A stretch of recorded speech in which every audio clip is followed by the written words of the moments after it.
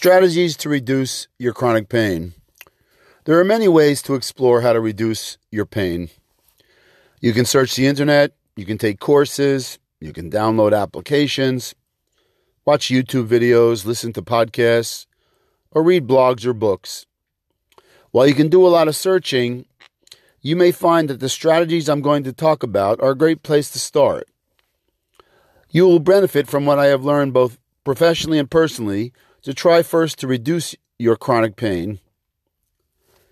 So review them and then think about the specific strategies you may want to try for each pain scale that we discuss.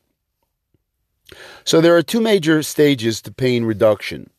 The first is pain loss, or doing whatever it takes to reduce your pain.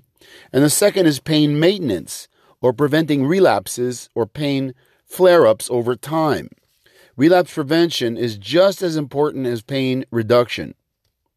Your intention should be to keep your pain to minimal levels as best as you can. This would be defined as ratings of 1 to 4 on a scale of 1 to 10 for negative scaled items on the physical pain scale, a life stressor pain scale, the emotional scale, and the cognitive appraisal of pain scale, and ratings of 7 to 10 on a scale of 1 to 10 for positive scaled items on the emotional and fortitude scales.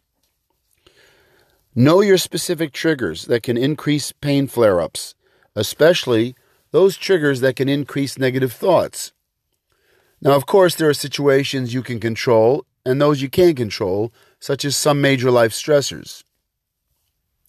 In all areas of behavior change, whether it be reducing your pain, your weight, your diabetes, your cholesterol, or your abuse of alcohol or opiates, tobacco or cannabis, beyond what has been prescribed for medical purposes, the most critical elements of success are your having sufficient support systems in place and knowing which of your triggers can induce relapses. In fact, relapse prevention is just as important as pain reduction. The goal is to reduce and maintain your negative pain scale ratings, improve your positive ones, and then sustain them, keeping their ratings steady over time. People's inability to maintain behavior change over time is why most plans often fail. For example, many people go on a diet, then regain their lost weight. Why? Because they don't have maintenance strategies in place to keep their weight within a reasonable range over time. The same is often true when it comes to chronic pain reduction and painless maintenance. You must have strategies and support in place to succeed.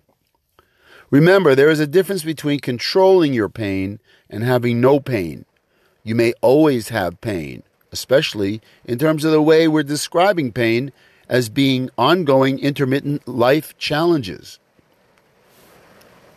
So, your physical pain is impacted by multiple factors, like your emotions, your life stressors, your negative thoughts, and lack of fortitude. While it is critical to establish and maintain a support system, no one else can truly appreciate the level of pain that you experience, not even your closest loved ones. Still, you must do everything you can to involve them in your pain management lifestyle. Educate them about what your pain is like when you have it and what you're doing to reduce it. It may be helpful to have them attend a session with your pain management clinician or health psychologist, or so they can learn what you are going through and how you are trying to overcome these experiences by committing to certain strategies. Have them understand that you are grieving the loss of how you once were before you had the high pain intensity.